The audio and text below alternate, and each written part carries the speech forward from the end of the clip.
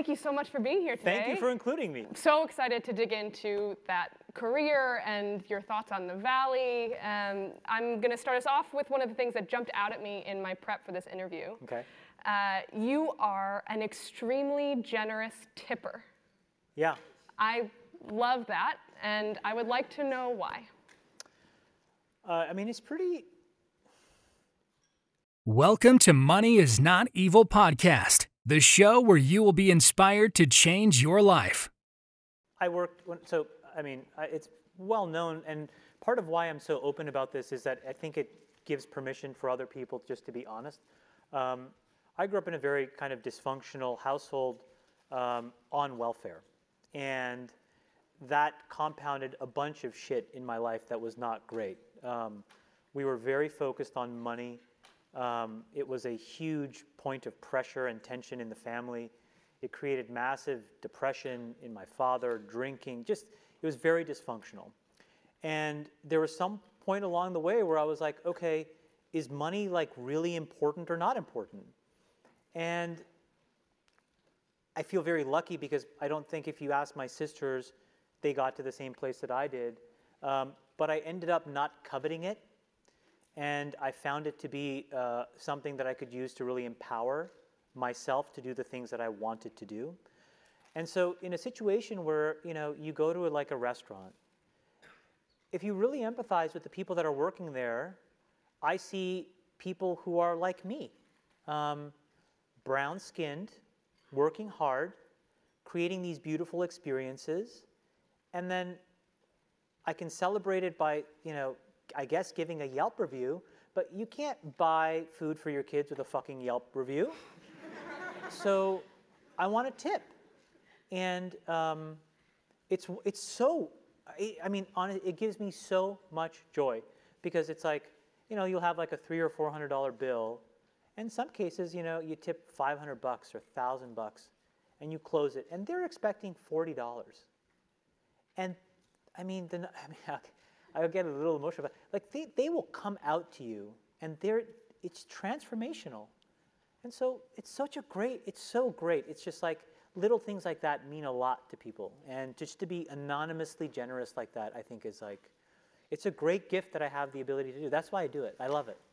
And it sounds like the experience of being seen and you are seen and the individual is seen and you're sharing in that. Well, together. What's funny is like 99% of the time they don't say anything because they do the bill thing afterwards, and they for sure can't pronounce my name, and so they for sure have no fucking clue who it was that gave them the tip. It's fine. It's totally fine, but I love it. I absolutely love it. My friends freak out. Now, it's caused tension actually, because now when I go out with my friends, they know as well, and I've just made it very easy, which is like, hey, if we're going out, just like, let me just fucking pay. Just like, let's just not, it's fine. Yeah. And it makes it simpler. Yeah.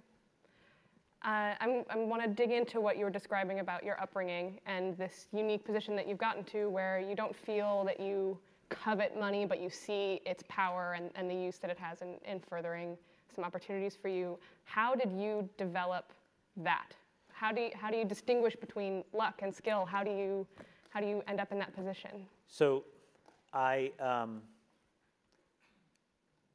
my parents craved money, meaning they needed it because my dad was unemployed for long stretches of time. My mom was a sole breadwinner. She was a housekeeper, then she was a nurse's aide. And I would just see how she grinded. We didn't have a car for a long time. She takes the bus. We all take the bus. When I got my first job, it was at Burger King. I'd take the money, and I'd have to give it to my parents, and we would buy bus passes. And, I remember telling like some of my friends, I went to a very good high school, kind of like the rich high school, not the high school I should have gone to. I was able to go to this different high school. And I would remember I would tell them like, hey, this is like, yeah, I would be so ashamed that I worked at Burger King. They would sometimes come by, and I would just be like, oh, fuck, and then at some point, it was like this release moment where I was like, this is my life. Like, I can't do anything about it. This is what it is right now. And I kind of had a sense that I could figure some stuff out later, but I didn't really know. And so I just accepted it. And then the minute I accepted it, I wasn't ashamed anymore. And then when I wasn't ashamed, I could start to actually be inside my head like, what really matters? So then what happened was there was these massive racial riots in Los Angeles. And not as if the fucking American government did anything about it, but the Canadian government was like, shit, let's get all these black and brown kids jobs. Because we don't want the Rodney King riots in Toronto and Ottawa and parts of Ontario. And so I was able to take all of my dad's rejection letters, call every single one, and one of them gave me a job. And I worked at this well-known telecommunications startup in Ottawa. Ottawa had a really burgeoning tech scene at the time. And I worked in this organization that was run by this really iconic guy, Terry Matthews. And he was a billionaire. And I was like, what the fuck is that word? Like, I mean, I didn't even know fucking thousandaire. Like, I was like, what is a billionaire? And this guy was risk on. And he was just so dynamic in the businesses he had started and how he viewed his place in the world. And I was enthralled. I was 9 degrees away from him. But the cult of personality around him in that business, the lore, when it trickles down to you, was not about, you know, his conspicuous consumption or anything else. It was about, okay, we're launching this frame relay switch. Now we're going to buy this company. Okay, we're going to pivot the entire business to ATM. And you were just like, it was an amazing time. And so I took the bus to Newbridge. Complete luck that the controller of Newbridge would go from his nice neighborhood through this shitty neighborhood to get on the highway. And so he would see this guy standing by the bus, and eventually he saw me inside the office, and one day he stopped. He's like, you want to ride? You work at Newbridge? I'm like, yeah. And this guy, Sam Legg. So in the car, he was in the front seat, like beside Terry, and he was able to tell me. If you're loving this episode, please leave a review and comments down below. Tell me like how this guy thought about this. I was like, because I would read it in the paper, and I'd be like, why is he doing this? So it just completely rewired what money was. For Terry Matthews, money was an instrument of change, right? He had a market cap. He's like, wow, that's $8 billion of change, $10 billion of change, $15 billion of change.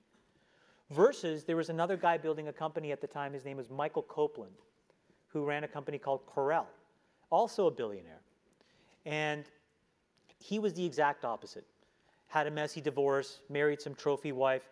He took this obscene, shiny glass from his building and covered his house in it. And so you had this dichotomy of two different characters at that time in the 90s building really interesting businesses. Corel, which was a reasonable business, Newbridge, which was a reasonable business. They were both very successful, but they manifested money so totally differently. And I was like, I want to be this guy.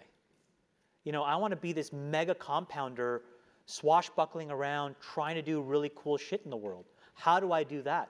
And Sam helped me because it was just like, you could understand from him what Terry cared about. And then for me, I just copied. I mean, a lot of my life, quite honestly, is just copying things that I see. There's not a lot of original thought here. It truly is not. I mean, we can all pretend we're all fucking geniuses. Honestly, be good copiers. Do you know what I'm saying? It's the best thing in the world. Like, be around high-functioning, high-quality people and just copy the shit that they do. Observe the shit that's, you know, kind of crappy, and then don't do that stuff. It's not a fucking complicated formula. When have you used that best? No, all the time. I mean, look, now, it's funny. Like, it's like, you know, like, you have a surface area of ways to spend your time now, or I do. And, you know, I'm in this midst now where we are really scaling up what we're doing as a business. And I meet these people that to me are so iconic that they were sort of like arm's length people that are now sitting face to face, and they treat me like a quasi-peer. I wouldn't say a peer, but quasi-peer. But what I see is, I see some amazing stuff, and I see some utter dysfunction in some of the richest, most important people in the world. And I have to decide, how am I going to act? What am I going to embody? What am I copying? What am I not copying? And so I get a chance to now refine my decision making and discipline. And so that's how it plays out. I don't know if I answered your question. I'm thinking there's a deep connection between money as an instrument of change and what you're doing now at Social Capital. Look, here's the thing. There's about 150 people that run the world. Anybody who wants to go into politics, they're all fucking puppets, okay? There are 150, and they're all men, that run the world, period, full stop. They control most of the important assets. They control the money flows. And these are not the tech entrepreneurs. Now, they are going to get rolled over the next 5 to 10 years by the people that are really underneath pulling the strings. And when you get behind the curtain and see how that world works, what you realize is it is unfairly set up for them and their progeny. Now, I'm not going to say that that's something that we can rip apart, but first order of business is I want to break through and be at that table. That's the first order of business. And the way that I do that is by proving that I can do what they do as well as they do it. And then do it better than how they do it. Because at the end of the day, they are commercial fucking animals. Okay? And they'll open the door out of curiosity and they'll let me stay because I add value. And then once I'm there, I can open the door for other people who can try to do the same thing. So my entire goal now is to be in a position to aggregate enough of the capital of the world to then reallocate it against my worldview. And I'm not saying my worldview is the best or right, but it is mine. And at the end of the day, there are 150 other fucking guys with their worldview, and they don't give a shit what you think about their fucking worldview. That's the truth. And so why not me? Why not? Why not one of you? Why not? And so in my life now, I'm just kind of like, why not? Why the fuck not? Fuck it. Can you tell us a little, so you have these 50-year goals for Social Capital. Yeah. 3 of them. Yeah. Can you give us your worldview through those goals? So my 2045 ambition for the organization, this is as I see it right now, 2045, is I would like us to employ at least 10 million people through the businesses that we own. I would like our businesses to positively affect at least 1/4 of the world's population. And I would like us to have made cumulatively about $1 trillion. That's my 2045 ambition. I think if we do that, we are the modern face of capitalism for the next 50 years. So how we do that now becomes really important. So if you think about building businesses today that could do any of those 3 things, you have to be technological. You absolutely just have to be. You are not going to build a brick and mortar business that gets anywhere close to those 3 things, number 1. Number 2 is you have to think very broadly about building things that can stand the test of time. Those businesses are by definition hard and non-obvious. And so they compound in scale very slowly. And that's really counterintuitive to the overriding logic of Silicon Valley, which says quick, fast, go, right? But that kind of premature ejaculation doesn't work if you're trying to fucking be around forever. Like, you gotta be in the flow for decades.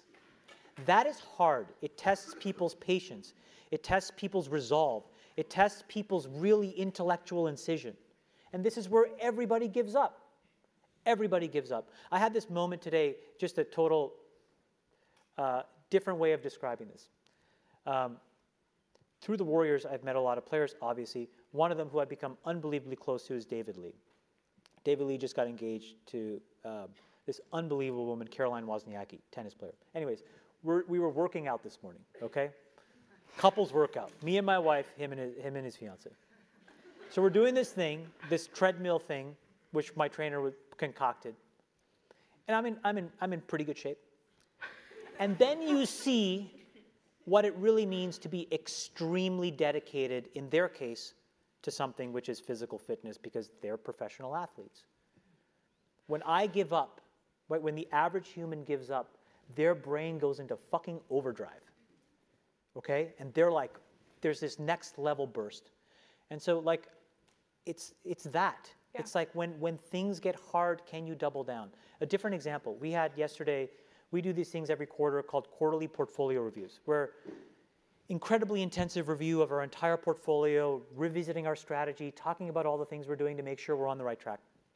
And I had this observation, which was, I started a diabetes business. My dad died of diabetes 3 years ago.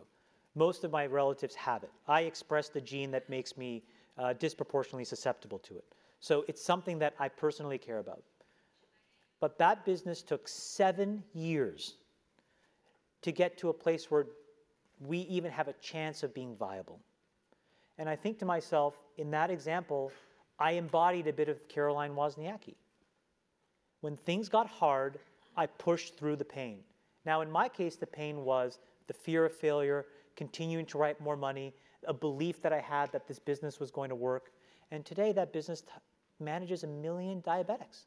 And I think there is some kid out there whose family will be slightly less dysfunctional because their parents' disease is better managed. It's not going to go to a place where, like, they're getting dialyzed or, they're on an organ registry. And that value for that kid in our world and all of you that benefits will never be connected the dots, but that's okay. But it required just resilience. And I'm proud of that. Yeah. And so I want to bring back a little bit of that here so that it's not quick, fast, 5 million users, 10 million MAU, flip it, sell it, great, celebrate. It's like, hey, let's work on some hard shit together. Let's buckle down and look each other in the eye and say, we're going to support each other here. This is going to take 7 or 8 years. But if it works, it will really mean something. And it's something that matters to you for something that's other than just simple motivation of the social capital you get from your friends or money in the short term and winning bigger, longer term. We're missing that, and I think part of our success will be if we can stay focused on that. Our education portfolio is another thing. It literally looked like a train wreck for 3 years, where everybody has always said, you never invest in education. And my thing was, it's not about education. This is about human capital development. It's about, for every one of you who's so smart that got into Stanford, think of all the people who could be as capable. I'm not asking you to empathize with them, but I, as a capitalist, want a starting line where all of those people can run a race so that I can pick the winner. No offense to any of you here. And it took us 3 years where now those building blocks exist, and I'm like, wow. How many times did I have to look at my partners and say, no, the easy answer is to walk away, the hard answer is to double down, we have to support this business. That culture is missing here. So part of what we're trying to do to achieve those goals is take really big, audacious points of view on the world and then train ourselves to be patient. And it's really, really hard. The entire society is set up to not be patient anymore. And I'm hearing also a conflict with this fail fast and learn mentality where if you're taking a deep and big bet, you want it to be the right one. How do you know when that's true? I think that fail fast approach works in consumer internet businesses, but I don't think it works for anything that really matters. Basically. Consumer internet businesses are about exploiting psychology. And that is one where you want to fail fast because people are unpredictable, and so we want to psychologically figure out how to manipulate you as fast as possible and then give you back that dopamine hit. We did that brilliantly at Facebook. Instagram has done it. WhatsApp has done it. Snapchat has done it. Twitter has done it. So there are great examples. WeChat is doing it. There are great examples of failing fast is the right path to exploiting psychology of mass populations of people. But it is not how you solve diabetes. It is not how you use precision medicine to cure cancer. It is not how you educate broad swaths of the world's population. It's just not. It's taking a point of view and being methodical. It's hard. No, it's hard. I'm glad that you're taking a stab at it. By the way, if it works, it's where all the money comes. If you talk about where all of the gains, where all of the value will be created over the next 50 years, it'll be in those hard things. And the reason is because those white spaces are so wide open. The competitive pressures are non-existent. For example, today you have this weirdly academic argument about climate change. It exists. It doesn't exist. Well, we were in an ice age. Now it's warm. Of course, who cares? What's undeniable is that we're ripping apart the biodiversity of our planet. What is undeniable is that we as a human population will be forced to concentrate because certain parts of the world will get basically, subsumed by water. We do not have food supplies. These are conclusively known to be true. Yet nobody's really working on a problem. And part of it is because the people won't have the ambition to try to go after it. The capital markets don't reward that kind of decision making. But if somebody were to solve it, don't you think that they are, in economic terms, a multi-trillionaire? Of course. You think food delivery is where like the next great fucking breakthrough is going to come?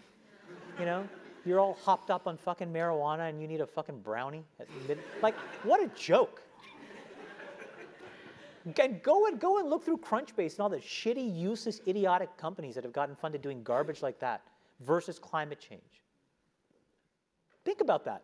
Think about that. Think about that when you guys eventually find your partner, your significant other, your husband, your wife, you get married, you have kids, you will not be able to hand off a planet that they can predictably live in. You will not. Your generation. And nobody is fucking doing anything about it. So the capital markets are just completely out of their minds. And so, yeah.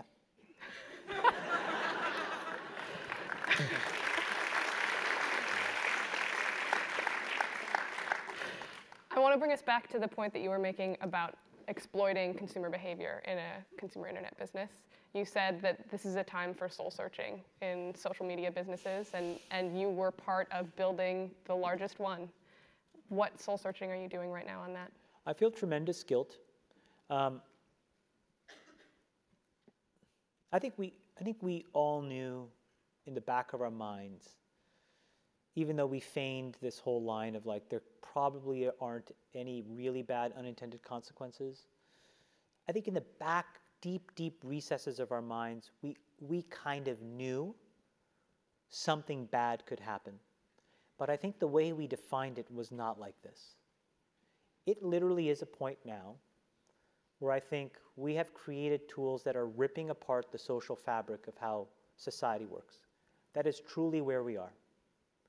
And I would encourage all of you, as the future leaders of the world, to really internalize how important this is.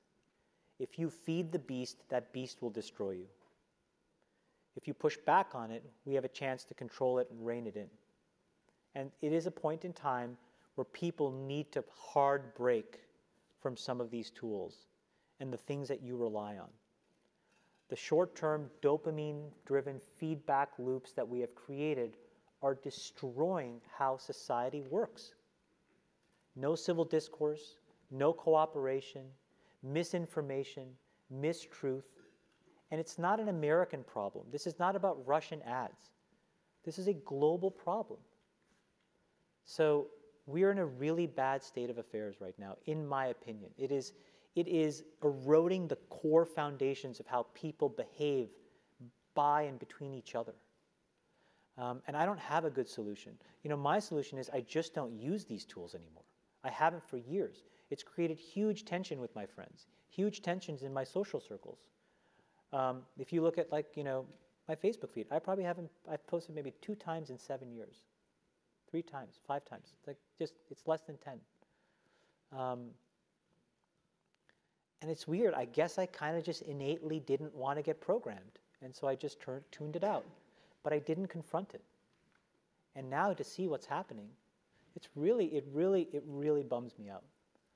Think about, there were these examples where there was a hoax in WhatsApp where in some village in India, people were afraid that their kids were going to get kidnapped, etc. And then there were these lynchings that happened as a result, where people were vigilante running around. They think they found the person, and I mean, seriously? That's what we're dealing with.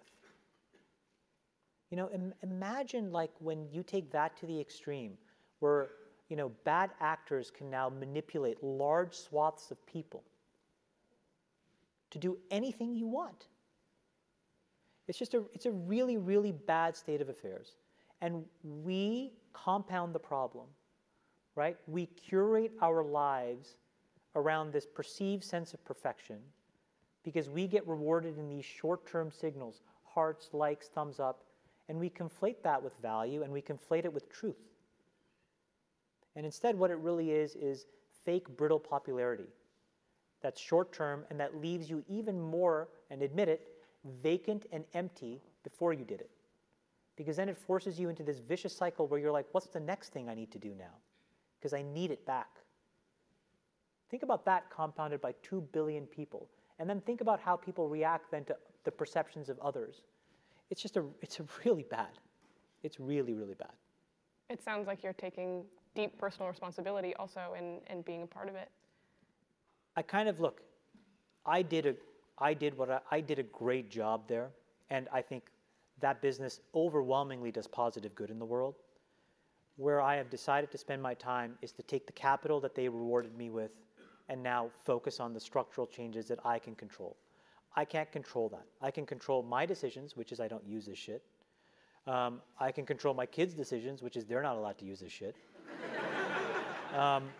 And then I can go focus on diabetes and education and climate change. And that's what I can do. But everybody else has to soul search a little bit more about what you're willing to do, because your behaviors, you don't realize it, but you are being programmed. It was unintentional, but now you got to decide how much you're willing to give up, how much of your intellectual independence. And don't think, oh yeah, not me, I'm fucking genius, I'm at Stanford. You're probably the most likely to fucking fall for it. Because you were fucking checkboxing your whole goddamn life. No offense, guys. None taken. So you've been outspoken about the Trump administration's position on immigration, on a number, these things are going to collide in government and business, right? Yeah. It's happening now. Yeah. So what do you want these future business leaders to do about it once they get into that spot? Get the money. Get the money. And then let's get around a table and let's create new rules. Literally that simple. Get the fucking money. I'm serious. Do not get it. It is going to be made. It is going to be allocated. And you have a moral imperative to make sure that if you have a point of view that matters and you want to reflect it, you get it. I'm going to go get it. Other people are going to go get it. And then it will be about a competition of views.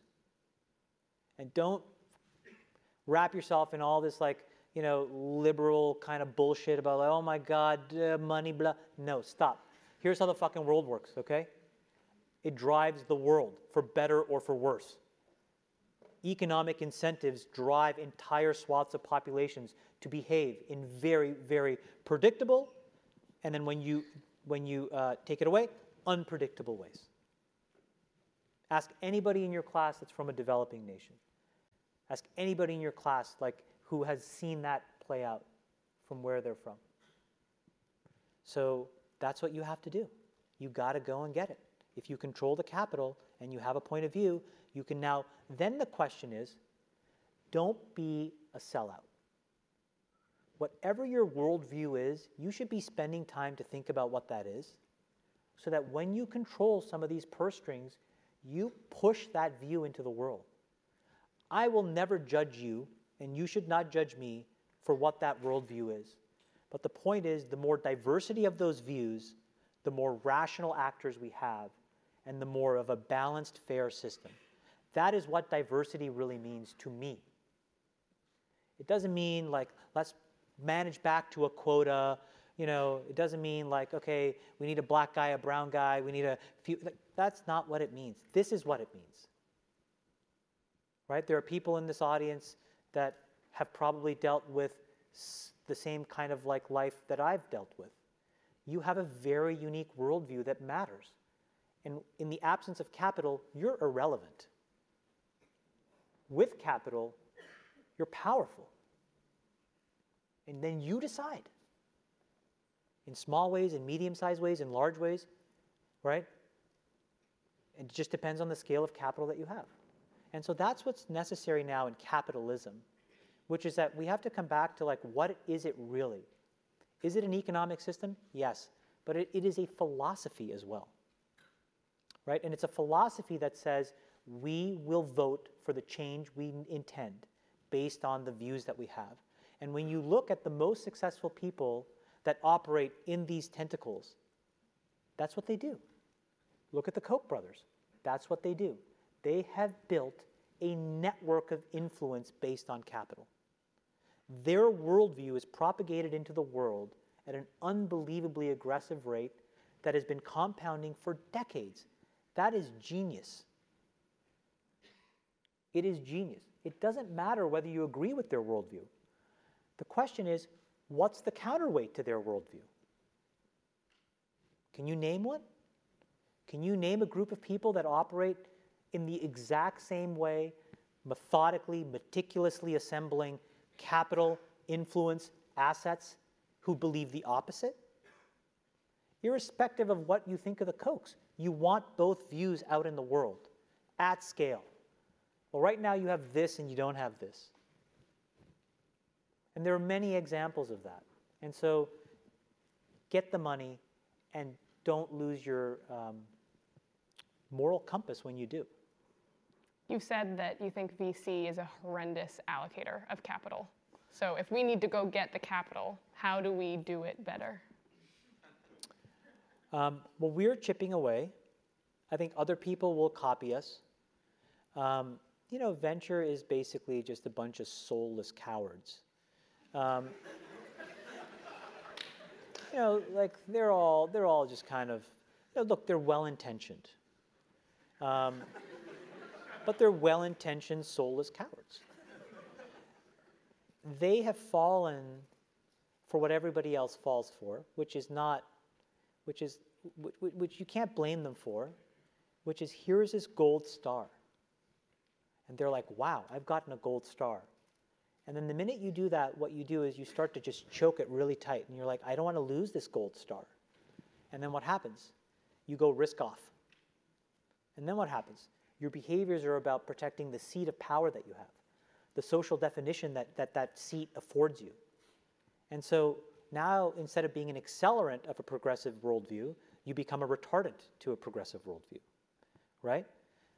Your risk appetite shrinks, the surface area in which you're willing to make decisions shrink. And when you are a critical part of the future, again, going back to how I started, the most important part of capitalism is going to be the folks that are driving the technological change. Well, as a class, that's what VCs are supposed to do. But they're by and large, in my opinion, the wrong people. So how do we do it? You have to make it more systematic. You have to make it more data-driven. You have to strip out the bias. You have to be open 24/7. You know, you can't have these dumb rules of like, oh, I only do deals if they're like within 15, miles driving distance. Like, how can the most important part of it? I mean, can you imagine if I walked in to Zuck's office, Facebook board, I'm like, I have a great fucking idea. Facebook is only going to be open for business Monday through Friday, 10 to 5, because we want to get home. Summers, we're going to take off. And so we're just going to show like a 404 page.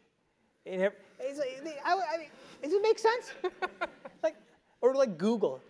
We only want you to search during business hours. And so, you have to be open for scale. You have to be global. You have to do all of these things so that you can get the money into the hands of the people that deserve it, and then help them. And by helping them, what you have to do is actually address the core structural parts of business building that are not done well today. And the best analog is AWS. If you were starting a business 15 years ago, I can even tell you a decade ago, we were racking servers in our data center because the growth was great. And somewhere along the way, Amazon said, you know what? All of that complexity is necessary, but it's not sufficient to building Facebook or any other great company. So let me abstract that for you. Let me go and replace all of those good people with an API. And I'll take those good people and they'll be celebrated at Amazon. And initially, a few people said yes. And people thought in 2007 AWS was a joke. And we used to laugh at it. We're like, why would anybody do this stuff? And now see how fast a decade later, you're on the other side of the fence. If any of you guys start a business and you're not on AWS, you would be the joke, right? So what did they do? They basically said, here's all this stuff that's necessary to building a business. You need to do it. You probably don't want to do it. You're probably not going to do it well. And so let me just replace it all with an abstraction. Your company can be smaller, leaner, more efficient, and now the money you raise can be used for things that approximate core product value better. Okay, now in 2017, ask the same question. What's the next set of things that make sense? And in my opinion, what we uncovered at Facebook is what every company needs, which is how do you shift from an anecdotal, political capital, social capital oriented way of making decisions inside a company to a very precise, unemotional, data-driven process. And the way you do it is by building a bunch of data infrastructure, by collecting a bunch of data itself, by helping you optimize your business in a bunch of obvious and non-obvious ways. And so what we believe is that we should take that capability that my team built at Facebook and abstract it for all of you who intend to start a company. So now in the future, what should happen is you'll go to AWS, you'll get some infrastructure, you go to socialcapital.com and you'll get some insights and knowledge. And it's all interacting via APIs. It's all interacting via endpoints and primitives. And what happens is we can now learn from the feedback from your data how you're doing. We can merge those learnings across many, many other businesses. We can find things in some remote part of some company over here and translate that as value for you over here. Wouldn't you want that? Of course you'd want that. You know, what if we could do more efficient customer acquisition? What if we could figure out churn better? So all of these things now are what we are going to bring to the market. Systematic capabilities. And I think over time what that does is, again, it moves to a much more progressive view of what capitalism should be. It's not the few that matched a human-driven pattern, but it's more about taking big shots, scaling up the money, being able to support people in structurally predictable ways, and allowing them to build better companies. Those companies, I suspect, will be as profitable, but they'll be smaller, they'll be more efficient, they'll have more revenue per head, all the things that you would want over time, so that instead of having 4 or 5 mega companies, you could have millions and millions and millions of smaller, better run companies. And that's my worldview. And I think if we do that, we achieve our goals, we kind of focus on all of that stuff comes together if we enable that. So what you're seeing from us is that. And it's really upsetting and disconcerting to the established sort of venture classes because it upends how they've defined their value. It's a very classic inventor's dilemma, right? They are like, in my brain is pattern recognition. But we know that that's not true. And the data shows you that that's not true. You know, simple question for all of you guys that love the lore of Silicon Valley. From the 70s, when Microsoft was founded, to now, if you look at all the major companies that have been created, major, say, over 50 billion, over 60 billion, what percentage of the Series A investors overlapped? You did the A of Microsoft and you did the A of Google or you did the A of Uber, right? Like where pattern recognition, again, you know, it's non-numerical, right? It's about like, wow, I like the cut of this guy's jib, you know. Well, the answer is it's less than 2%. So what does that mean? Everybody's bullshitting. That's what it really means, right? If you're in a seat and you have good deal flow and you have precious capital and there's a massive tailwind of technological change, over time you get 1 of the 20 and you look like a genius. That's basically what's happened. And nobody wants to admit that. But that's the fucking truth. It's the truth. So if anybody looks at you and tells you they know what the fuck they're doing, they're lying. They're lying. They are lying to themselves at a minimum, and at a maximum, they're lying to you. Because the data does not support that claim. And that's irrefutable. So I don't want to be one of those people that stumble into a company and look back and like, oh yeah, we were geniuses. I want us to be systematic. And I want us to be able to deploy tools and capabilities that get us closer and closer to that. And that is what, if you're, again, a traditionalist, freaks you out. And that's what allows you to make these much longer term commitments to businesses that are going to address healthcare, education. Well, no, that's just because I'm rich. But no, I mean, just to be honest, like I don't need anybody else's money. That's like, look, this is not like a popular view. So the first fucking $1 billion was mine. And then I had to prove it. And then other people glom on. But I mean, many of them started by caring.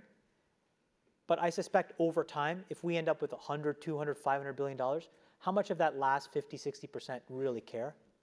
That's okay. I want the fucking money. I will play the goddamn game and I'll win. Because I want the money. Because I want to extend my influence. Do you know what I'm saying? Yeah. They want a return. It's fine. Yeah. He wants the money. Because I want to win. I so deeply want to win.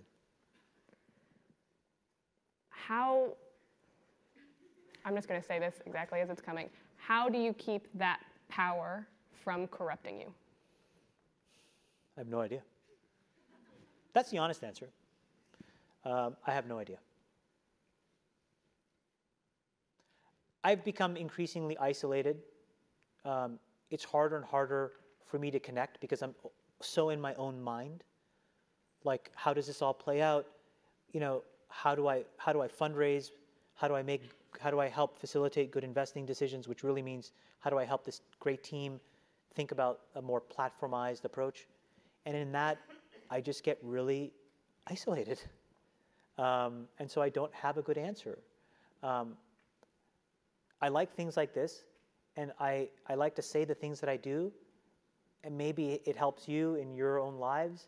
But to be honest, it's very selfish. It helps me because, like, it reminds me of when I'm in a place, like, it reminds me of these stories. Like, just reminding myself, like, I made $4.55 an hour at Burger King. I would get a $50 check, and I'd buy bus passes. That's awesome. I don't ever want to forget that. And I'll go months and not remember that. But now as I say it, I'm like, okay, I started as a good, earnest person, and I need to stay a good, earnest person. So I don't have a good answer. And I'll tell you, of those 150 people, maybe it's a little bit more, but I've met a lot of them.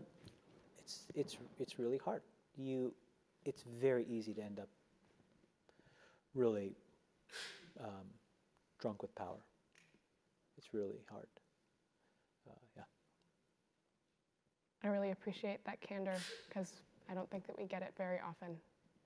And you've laid out an incredible vision for money as an instrument of change. So I'm really grateful that you were here to share it with us today. Thank you. We're going to open it up now to questions. I'm sure that there are many follow-ups on what you've explored, but really. Any feedback?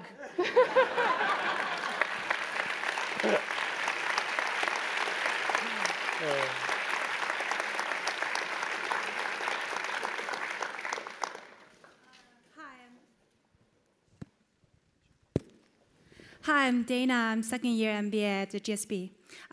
Thank you for being with us today. But I'm not here to give feedback, but I have a question for you. You just took Social Capital Keto Sophia public. I wonder what's your plan to run this public fund? How would that be different from running a private fund? Or it's just another way to get money?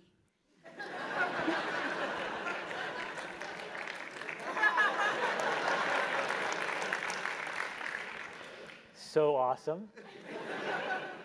Yes. But, no. So one of the things that I think about a lot is if I am in a position to reshape, I've been in a position where I was a part of a group that helped shape psychology of society. That's been a great experience, and I learned a lot. And so now in this position, what I say to myself is, what are the psychological things I'd love to change now? And one of them is around this idea of patience.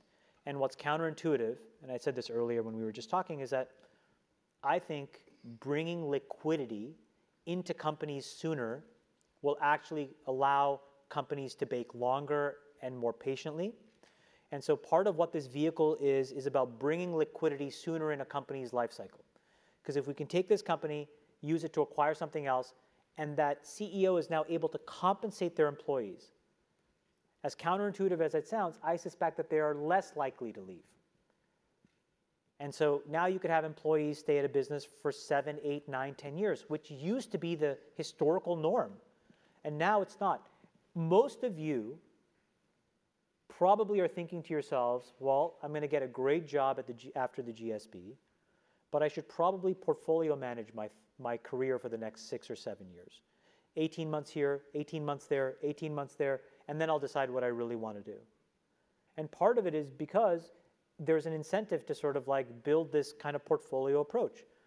But I suspect if you knew that liquidity was sort of like a more traditional, predictable thing, many people would actually say, you know what, I like these people here. I like the mission of the company. I want to continue to help advance their goals.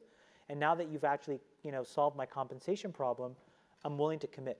So part of this vehicle is trying to turn back the incentives towards people staying at companies longer, which I think is going to be required if you're going to try to solve hard problems.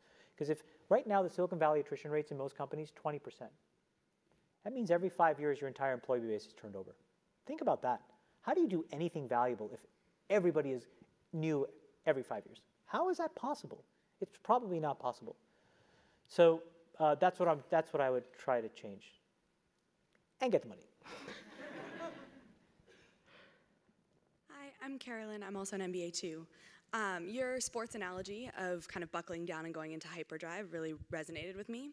I also realize that can go too far. So I'm curious to hear how you make some of the tough calls on whether it's not to participate in the next round of fundraising or whatever that looks like to you. How do you make those decisions?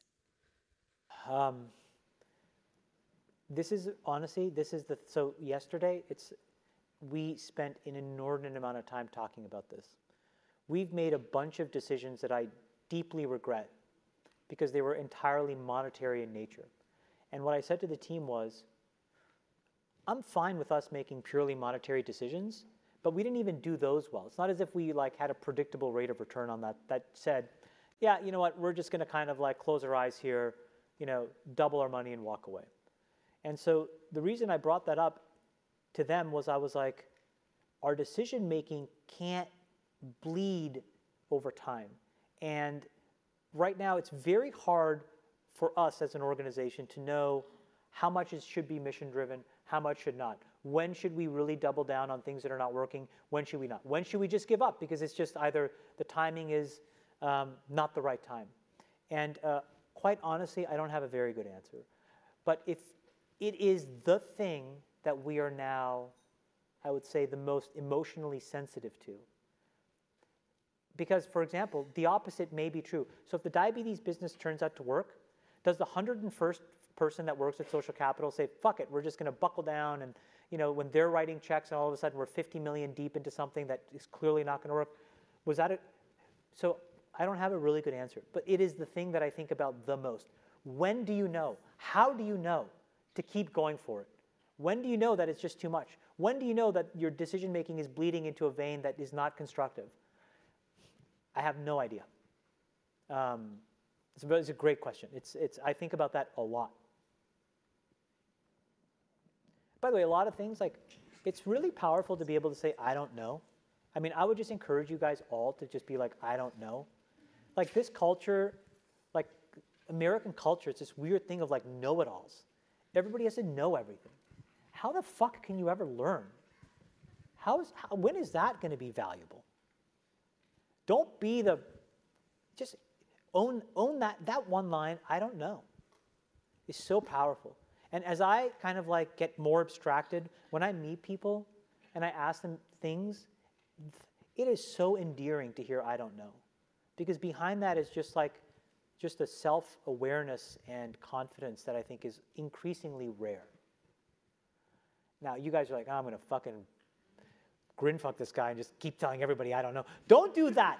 I mean, really own it. If you're going to say it, really own it. But I really think it's a very powerful thing to be able to say, I don't know. Hi, my name is Vithushan, and I'm a first-year MBA student. I'm also a Canadian who went to Waterloo, and my first job was at Burger King. So I really see you as a role model. You look like my fucking brother. I mean, well, literally, you look like me too. It's crazy. It's the weirdest thing.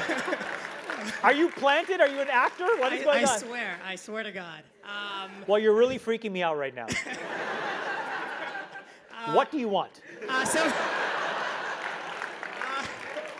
So my question for you is, a couple years ago at an event at HBS, you mentioned that MBA students are typically at a disadvantage with respect to getting capital if they pursue entrepreneurship. Do you think that still holds true today? And if so, that's a perfect advice? example of me before CAS, which Dean Levin talked about, expressing my bias.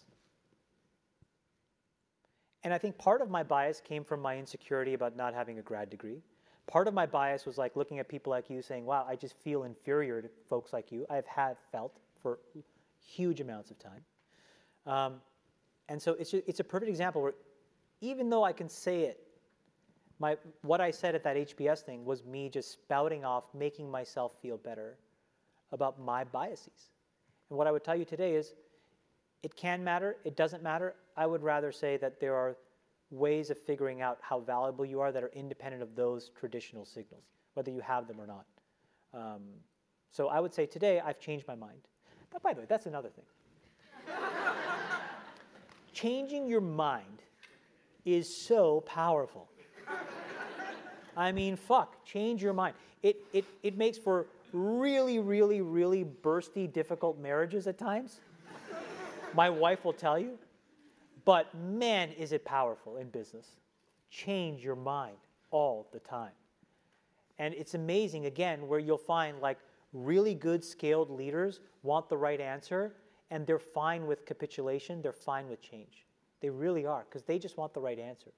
And then you just get so invested in an answer. And then you build up all of this superficial logic to reinforce it versus saying, I don't know, oh, you know what, I changed my mind. Wow, another powerful thing, I think. I change my mind all the time. I think this is going to be our last question. My name is Apurv. I saw some of the venture world at SoftBank, some of the tech world, and you said something about amassing capital. Today, what do you think is one of the best ways for us to amass capital on a risk-adjusted basis? I mean, the last part is just such a sellout part. Or risk-adjusted base. I don't know, fucking buy some bonds? I mean, I don't know. Here's what I would tell you, man. I think if you ask me who's building the most important indelible company in the world, I've been very public about this, I think it's Jeff Bezos. Part of what he realized was the value of slow compounding. So here's my little theory about company value creation. The faster you build it, that is the half-life. It will get destroyed in the same amount of time. And so when you think about a lot of like social businesses, that's played out. And when you see sort of like what the top, so like, you know, does it take 8, 9, 10 years to build a really great consumer business? It'll take 8, 9, 10, 12 years to destroy it. And we may see the tipping point on a couple of these businesses.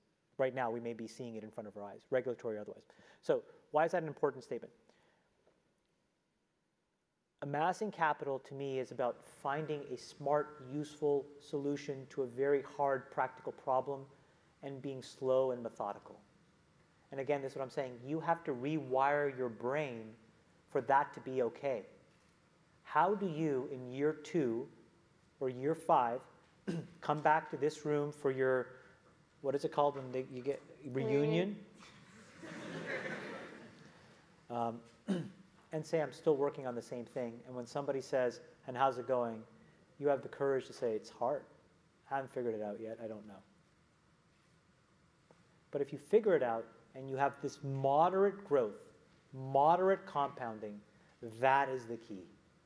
That is like, that's gold. You know, I look at like our returns, and it's so funny because it's like, you can get so enthralled by IRRs in our business. And like, you know, I have friends who run other organizations, and they're like, we posted 92% IRR. And I'm like, well, you can't eat IRR. What does it really mean? And when you unpack it, what you realize is like fast money returns can completely really decay long-term thinking and sound judgment. And so I'm like, wow, I would really love to just compound at 15% a year.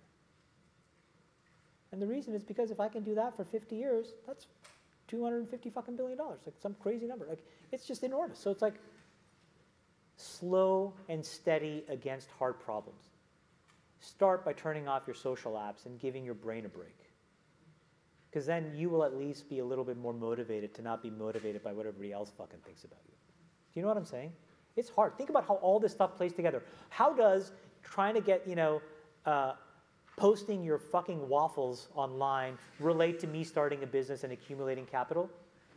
This is wiring your brain for super fast feedback. It's the same brain you're using to build a company.